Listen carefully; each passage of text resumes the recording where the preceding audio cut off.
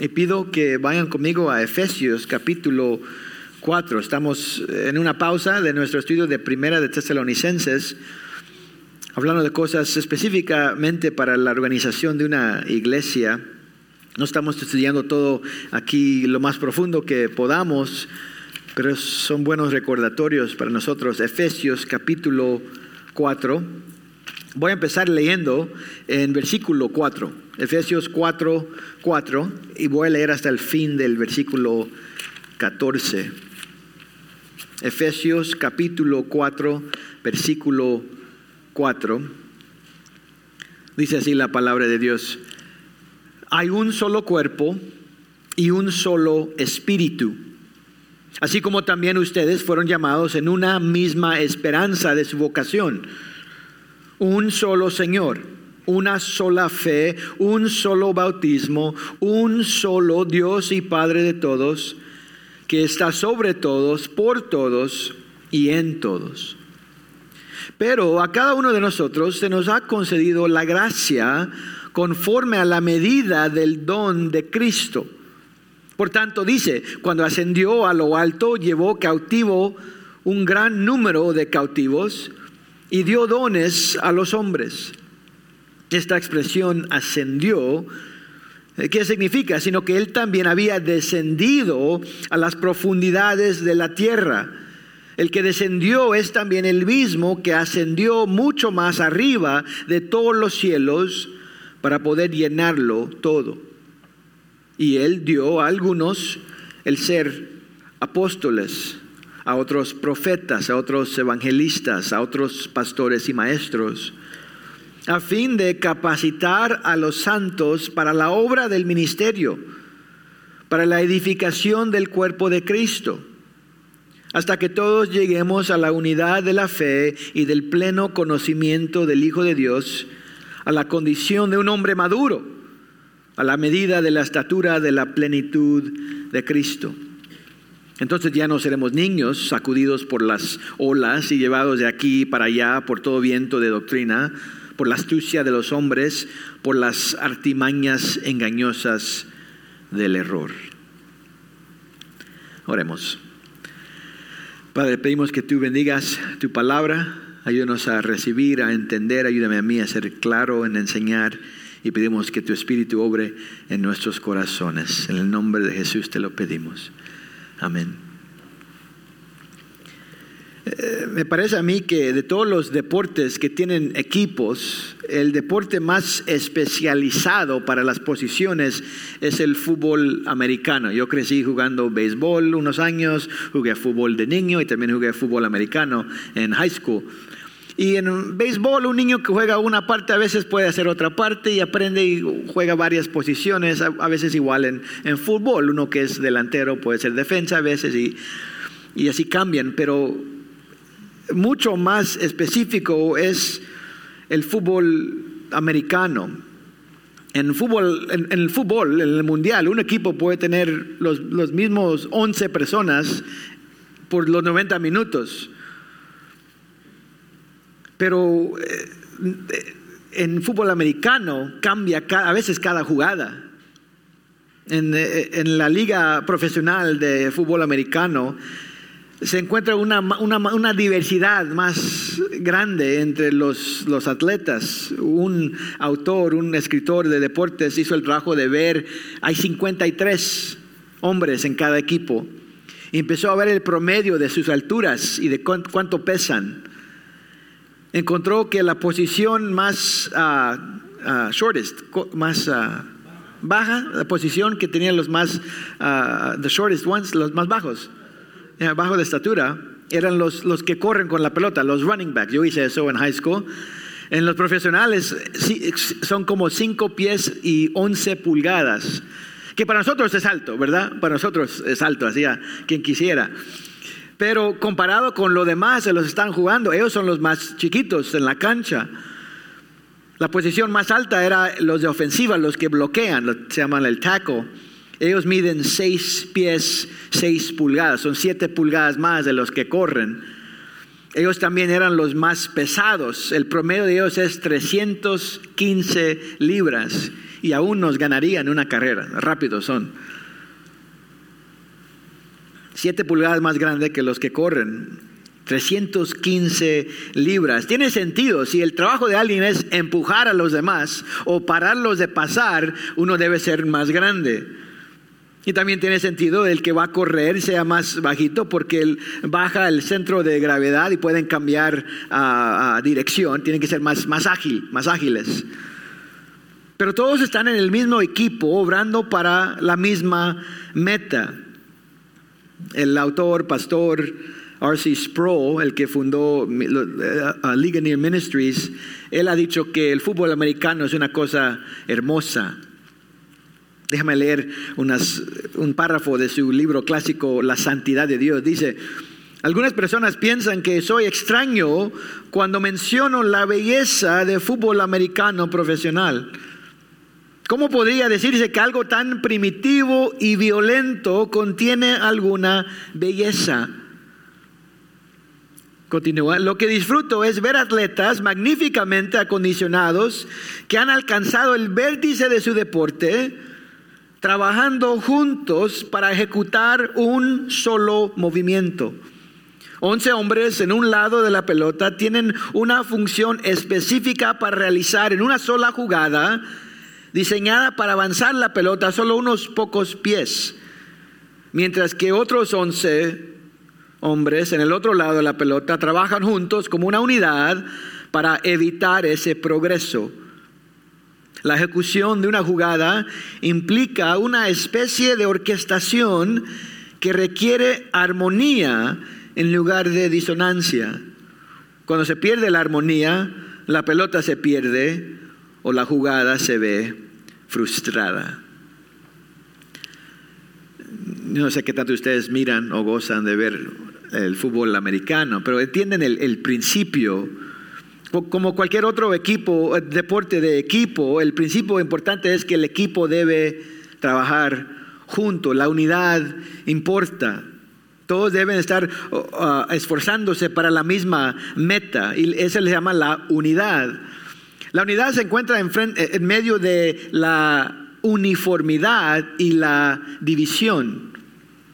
Cuando hay uniformidad, es decir, que todos se miran iguales, no hay diferencia en función, todos somos iguales. Salimos a veces, jugamos un juego de voleibol y pues todos, no hay posición formal, a veces solo todos hacemos lo mismo y obrando juntos. Eso es uniformidad. El otro lado es división. Eso es cuando hemos dejado que nuestras diferencias nos distraigan de la meta común. Pero en unidad hay diferencias, pero no hay división. Ese es un principio importante de entender para el diseño de Dios por su iglesia. Dios nos ha diseñado para ser diferentes. Tenemos diferentes capacidades, tenemos diferentes recursos, pero todos estamos unidos en que nos hemos arrepentido del pecado y nos hemos sometido a Cristo Jesús. Él es nuestro Señor.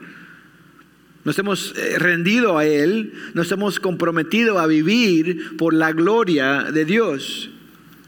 Y esa es la meta de la iglesia. Queremos tomar la gloria de Dios en Cristo Jesús y demostrar esa gloria los unos a los otros, al mundo y aún, como vimos la semana pasada en Efesios 3:10, aún a los ángeles. Y para hacer eso, en la mejor manera, no debemos esconder nuestras diferencias. Y hay diferencias. Solo para entender esas diferencias, R.C. Sproul, el autor que les acaba de hablar, dijo que el hijo de él dijo que un año, cuando el hijo era joven, estaba orando para que su equipo, que eran los Steelers de Pennsylvania, ganaran contra los Raiders. Y después de orar, el niño le preguntó a R.C. Sproul, su papá, ¿qué pasa si en el otro lado del país hay otro niño orando que los Raiders ganen? Y R.C. Sproul dijo, mi papá me consoló explicándome que ningún cristiano real va a orar por los Raiders. Pues no tenemos que estar de acuerdo con R.C. Sproul acerca de fútbol o aún hay diferencias acerca de cómo pensamos del bautismo. Aún somos parte del cuerpo de Cristo. Dios nos ha hecho diferentes. Lo que nos une otra vez es que nos hemos rendido a Cristo como Hijo de Dios y confiamos totalmente y únicamente en Él. Juntos nos enfocamos en obedecer la palabra de Dios y cumplir la misión de Cristo. Y tenemos que reconocer que hay diferentes funciones. Esa unidad entre las diferencias es un principio fundamental que Pablo quiso que la iglesia en Éfeso entendiera. Esa iglesia tenía judíos y griegos con años, generaciones, siglos de hostilidad, pero necesitaban entender y luego aplicar la unidad que tenían en Cristo. Mire conmigo, Efesios capítulo 2, versículo 13. Efesios 2:13, solo para ver un ejemplo de lo que Él nos quiere enseñar. Efesios 2:13 dice, voy a leer hasta el 16, dice: pero ahora en Cristo Jesús, ustedes que en otro tiempo estaban lejos, han sido acercados por la sangre de Cristo. Aquí se está aplicando más a los gentiles, estaban aislados, separados del pueblo de Dios. Han sido acercados por la sangre de Cristo. Versículo 14. Porque Él mismo, Jesús, Él mismo es nuestra paz. Y de ambos pueblos hizo uno, derribando la pared intermedia de separación, poniendo fin a la enemistad en su carne, la ley de los mandamientos expresados en ordenanzas, para crear en Él mismo de los dos un nuevo hombre, estableciendo así la paz. Y para reconciliar con Dios a los dos en un cuerpo por medio de la cruz, habiendo dado muerto en ella a la enemistad. Nuestras diferencias no deben ser causa de división en la iglesia, seamos de Salvador, de Guatemala, de México. No importa cuál equipo usted quería que ganara el mundial, todo eso es secundario. Por la gracia de Cristo, por medio de la fe en Cristo Jesús, Dios ha creado un pueblo. Estamos unidos. Pero esa unidad no significa que todos somos iguales. Y eso nos trae a Efesios capítulo 4, versículo 7. Empieza ahí la palabra pero. Él va a hablar de un contraste. Él está clarificando algo para que ninguno salga de ese mensaje con una idea errante. Versículo 7. Pero, aunque estamos unidos, pero a cada uno de nosotros se nos ha concedido la gracia conforme a la medida del don de Cristo. En la salvación todos recibimos la gracia de Cristo para perdón, para ser reconciliados a nuestro Padre Celestial. Pero pensando en la función que tenemos dentro del cuerpo de Cristo, tenemos diferentes papeles. Tenemos diferentes dones, hay diferentes maneras que vamos a contribuir a la salud o a la fuerza de la iglesia. Y para darnos una imagen de lo que pasa en la salvación, versículo 8 de Efesios 4, toma unos versículos de Salmo 68. En sí solo, ustedes lo pueden estudiar en su tiempo. Salmo 68 habla de una victoria triunfante del Rey de Dios y del pueblo de Dios sobre sus enemigos. Dios ha triunfado, Dios ha concedido una victoria a su pueblo. Unos creen que Salmo 68 fue escrito en conexión con una victoria militar que tuvo David. Y Pablo toma esa idea y él aplica este salmo al Rey Supremo de Dios, el quien ha cumplido la victoria mayor de cualquier otra victoria, es Cristo Jesús, el Hijo de David. Entonces, Efesios 4:8 dice, entonces, 4 versículo 8, por tanto dice, cuando ascendió a lo alto, llevó cautivo un gran número de cautivos y dio dones a los hombres. La imagen aquí es que un rey que había conquistado regresa en victoria y los de su nación, los que eran cautivos, se los robaron. Él, ganando esa victoria, regresa a los cautivos, vienen con él, los libra. Eran esclavos, pero ahora los regresa a su hogar. Y esa es la imagen ahora de Cristo triunfando sobre el pecado, sobre Satanás, sobre los demonios, como dicen Colosenses, y nos ha librado a nosotros de nuestra esclavitud al pecado. Cristo es nuestro Rey triunfante, nos libró. Y luego dice que este Rey da dones a los hombres. Si estudian y miran Salmo 66, van a ver que dice aquí, que dice ahí en Salmo 68 que el rey recibe dones de los hombres, y aquí dice que él dio dones a los hombres. Aunque el verbo es lo opuesto, la idea es lo mismo. Unos creen que Pablo está usando otra versión que existía en ese tiempo. Pero la idea es casi igual, porque el ejército que conquista, que gana, regresa con todo lo que se llevan, el oro y la plata y todo eso, y se lo entregan al rey. En inglés se dice the spoils of war. ¿Cómo se dice esto en español? Una palabra, lo que uno gana en una guerra. El botín. El rey lo recibe, y al recibirlo el rey empieza a distribuir lo que ha ganado en esa guerra. Entonces, aunque el verbo lo opuesto es lo mismo, el rey recibe y el rey regala, empieza a compartir con sus generales, con su pueblo. Y en esa imagen, tenemos esa imagen de un rey quien conquista, tenemos un recordatorio importante. La muerte y la resurrección y la ascensión de Cristo Jesús no solamente nos libró del pecado y del juicio eterno, también fue esa victoria que nos ha traído nuestros dones espirituales. Cristo murió, resucitó de nuevo por su pueblo. Él ascendió a su Padre Celestial para que desde ahí pudiera enviar el Espíritu Santo, no solamente para salvar, sino para impartir los dones espirituales a su pueblo.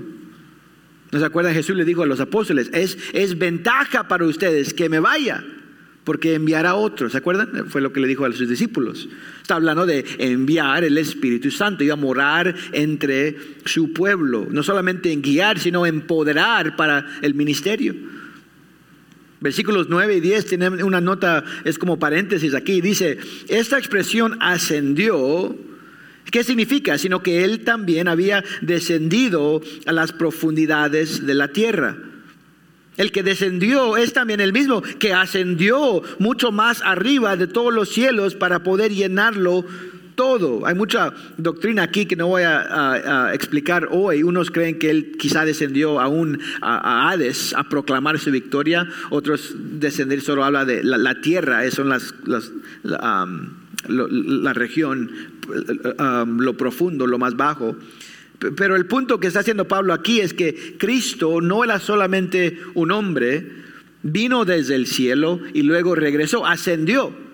Los ángeles le dijeron a los apóstoles, ya están los nubes, ya se fue. Él regresará de la misma manera. Él ha sido exaltado a la diestra del Padre. Él es el Rey supremo sobre su pueblo y sobre toda la creación. Y luego es como un mensaje paréntesis, regresando al versículo 11, continúa esta idea de dar dones a su pueblo. Y el enfoque de Pablo en versículo 11 es un grupo específico. Mire, versículo 11 dice, Él dio a algunos el ser apóstoles, a otros profetas, a otros evangelistas, a otros pastores y maestros. Si quisieran leer más ejemplos de dones espirituales, pueden estudiar Romanos 12, pueden estudiar 1 Corintios 12. Pero aquí en Efesios 4, Pablo enfoca su lista en los líderes de la iglesia. Y un detalle que quiero que entiendan es que él no dice que Cristo dio dones a estos hombres. Él dice que Cristo dio a estos hombres, Él dio a estos el ser apóstoles. Es como que si el regalo a la iglesia es estos quienes están sirviendo. Es cierto que cada cristiano recibe un don de Cristo, pero también servir a la iglesia es un don a la iglesia. Debemos pensar eso cuando pensamos de nuestros dones espirituales. Dios nos ha dado algo, una habilidad, unos recursos, pero nosotros también somos un regalo a la iglesia. Y ese es un recordatorio que nuestros dones espirituales no existen solo para nuestro beneficio personal. Son dados para el beneficio de la iglesia. Ese es el mensaje que Pablo dice en 1 Corintios 12. Todo es para el buen común, no para elevar uno a sí mismo. Ese principio se aplica a los líderes de la iglesia también, y hay diferentes grupos que él menciona.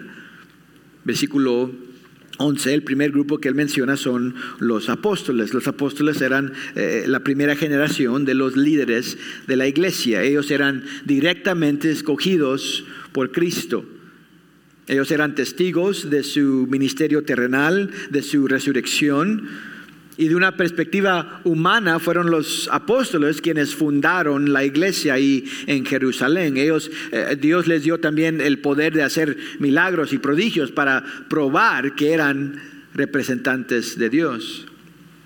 En capítulo 2 de Efesios, versículo 20, dice que la iglesia fue fundada sobre los apóstoles y los profetas.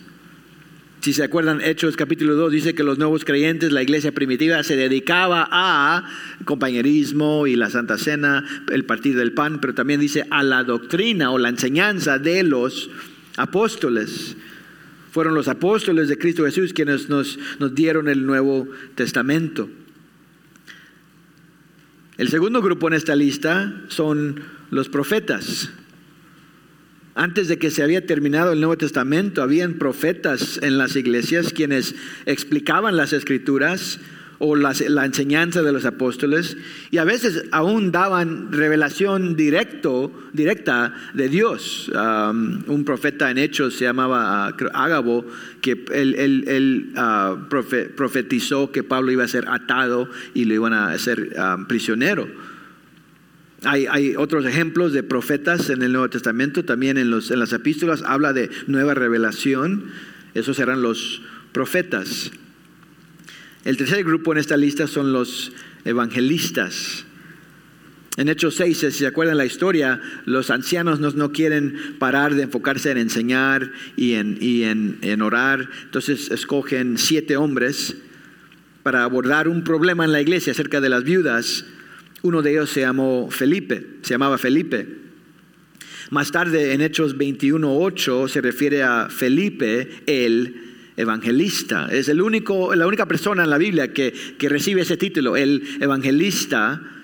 Pero la palabra significa que es alguien quien específicamente llevaba el evangelio a los incrédulos, ayudaba que la iglesia creciera geográficamente en nuevos lugares. El último grupo, el grupo que obra específicamente en una iglesia local, dice ahí, es los pastores y maestros. Si miran la lista, es un poco diferente estos dos grupos que los otros, porque cada grupo empieza, el versículo 12 dice, a otros profetas, a otros evangelistas, a otros pastores y maestros. No dice a otros pastores y a otros maestros, los tiene unidos.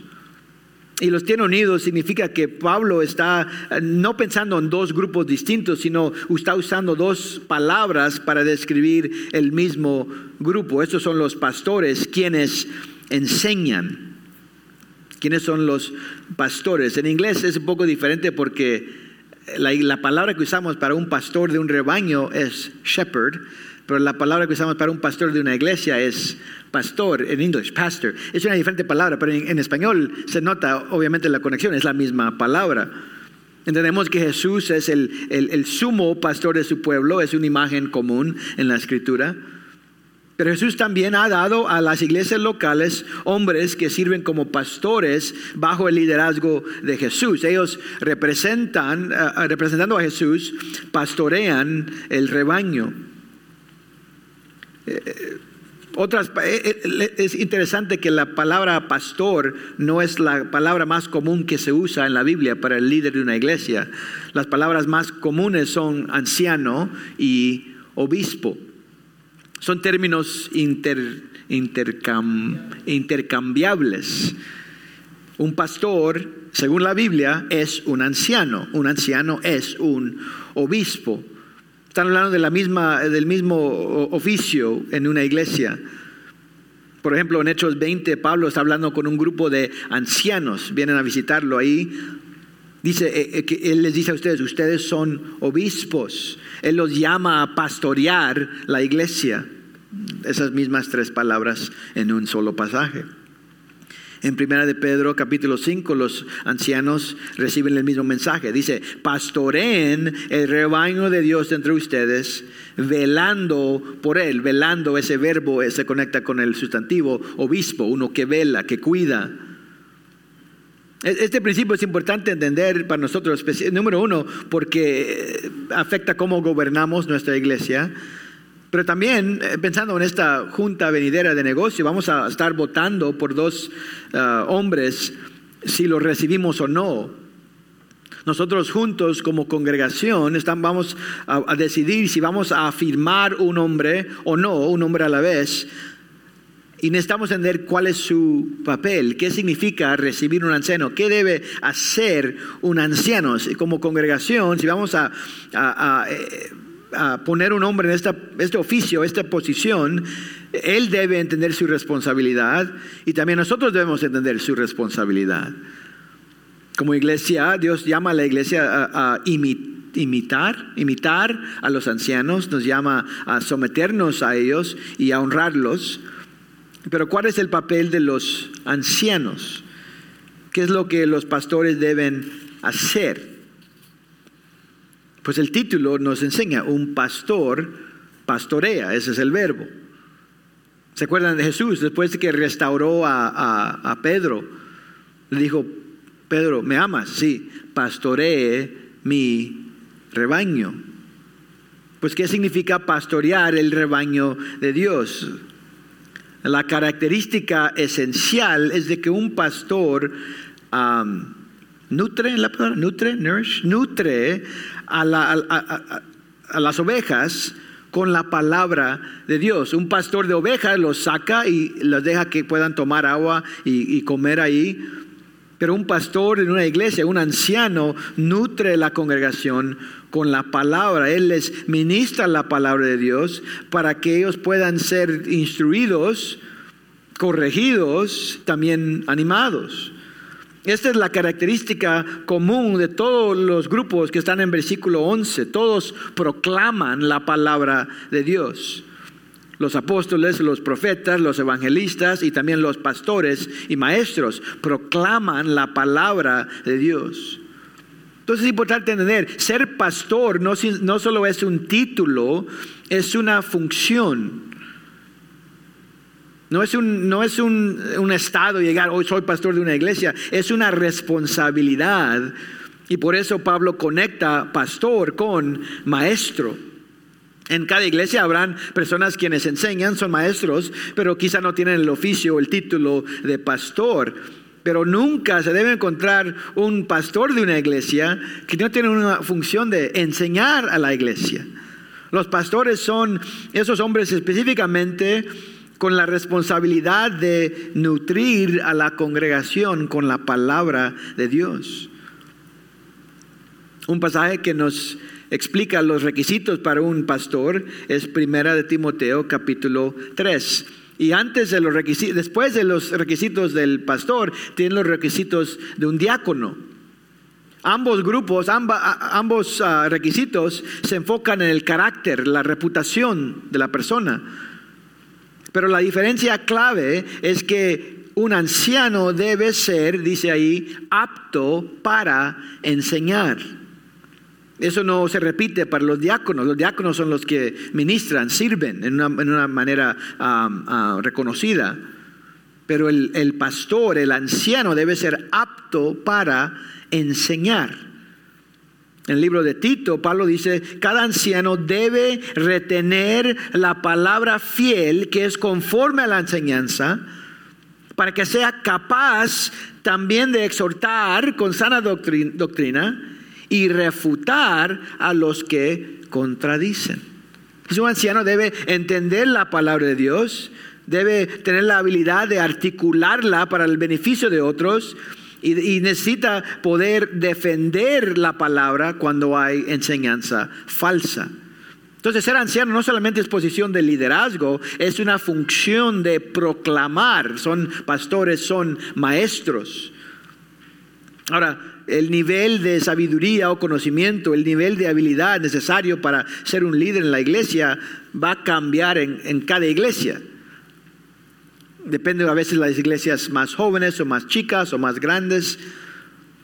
Y la manera que un anciano va a enseñar puede variar también. Lo más común es que un pastor enseñe en la manera de un púlpito de predicar. Pero a veces también enseña un pastor en una clase.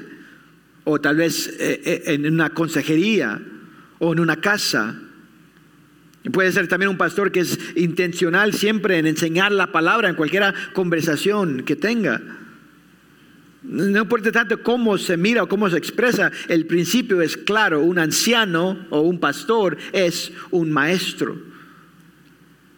Este fue el patrón de Jesús. Hizo milagros, entendemos, ministraba a la gente, pero primeramente dijo, he venido a enseñar. Era predicador. Los apóstoles tenían un ministerio de enseñar. Lo hacían en la asamblea general y lo hacían, dice Hechos, en casa a casa. Entonces, en una manera similar, los ancianos de una iglesia local deben ser maestros. Pues, ¿por qué? ¿Cuál es esa meta? Versículo 12 nos dice, ¿por qué es que Cristo ha regalado a cada iglesia local pastores y maestros? Versículo 12, Cristo ha dado los pastores y maestros a fin de capacitar a los santos para la obra del ministerio, para la edificación del cuerpo de Cristo. Ese es el diseño de Cristo para su iglesia. Todos debemos estar esforzando. Muchas veces si leemos esa frase, la obra del ministerio, pensamos, ese es el pastor. Él ha entrado al ministerio. Pero el diseño de Dios es que cada cristiano, cada parte del cuerpo de Cristo tiene un ministerio. Usted, viniendo a Cristo, ahora tiene una obra de ministerio. El papel de los ancianos es capacitarlos a hacerlo. Es capacitarlo para que ustedes puedan obrar para la edificación del cuerpo de Cristo. En lugar de estar contentos, yo pues ya llegué, ya es suficiente. Siempre debemos estar creciendo espiritualmente para la gloria de Dios. Primero Dios, la siguiente semana vamos a hablar del papel de la iglesia común. Todos tenemos una parte en este diseño.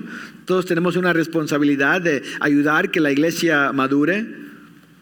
Pero detrás de eso, lo que tenemos que entender acerca del diseño de Dios es que en una iglesia local, lo que impulsa, lo que empieza, lo que dirige de una perspectiva humana son los pastores y maestros de la iglesia.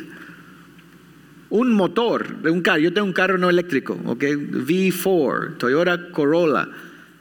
Un motor, ¿qué tanta electricidad requiere? Pues ya que está corriendo no necesita electricidad. Produce electricidad con el alternador. Pero entonces, ¿por qué está la batería? La batería se usa para que arranque, el starter, para empezar el carro. El motor tiene todo lo que necesita para correr, pero necesita alguien quien lo prenda. Si tienen un carro manual, puede ser si están bajando, ¿verdad? O yo me acuerdo de ver caricaturas de los 40s o 30s y la gente iba al principio del carro y lo arrancaban para empezar el carro. Hoy es eléctrico. El motor tiene todo lo que necesita, pero necesita algo que lo arranque. Y eso es parte del diseño de Dios. Los ancianos son parte de lo que dirigen, preparan, capacitan a los santos, preparándoles para la obra, entrenándoles, asegurando que estén listos. Ayer fueron los jóvenes, más adultos que jóvenes, fueron a la nieve. Mi sobrina me dijo, mi hermano, ella quiso tocar la nieve. Entonces se quitó el guante y metió la mano a la nieve. Y no fue el gozo que pensaba. no estaba equipada. Cuando uno va a la nieve sin nunca ha ido, necesita ser capacitado, necesita cambiar. Yo me acuerdo de joven, fuimos, yo con pantalones de lona, está bien, y vamos. Y regresando todo mojado, ¿verdad? Con la nieve, no estaba preparado.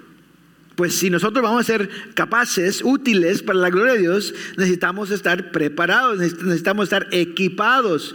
Y la tarea de los ancianos es asegurar eso lo mejor que podamos. Y ya que uno está equipado, no es que, pues yo ya tengo mi diploma de cristiano, lo voy a poner en mi pared, ya ni tengo que ir a la iglesia. Así no es el diseño. Así no son las cosas. Ser equipados ahora vengo a la iglesia no solamente para recibir, sino para la obra del ministerio. Yo voy a hacer mi parte, como dice el versículo 12, para la edificación del cuerpo de Cristo. Yo soy un parte importante. Dios ha diseñado la iglesia local para que sea algo hermoso. El pueblo más hermoso en el mundo no es una ubicación geográfica. La gente más bonita del mundo son los ciudadanos del cielo, el pueblo de Dios. Con tanta diversidad que tenemos, demostramos la gloria de Cristo cuando andamos en armonía y en unidad.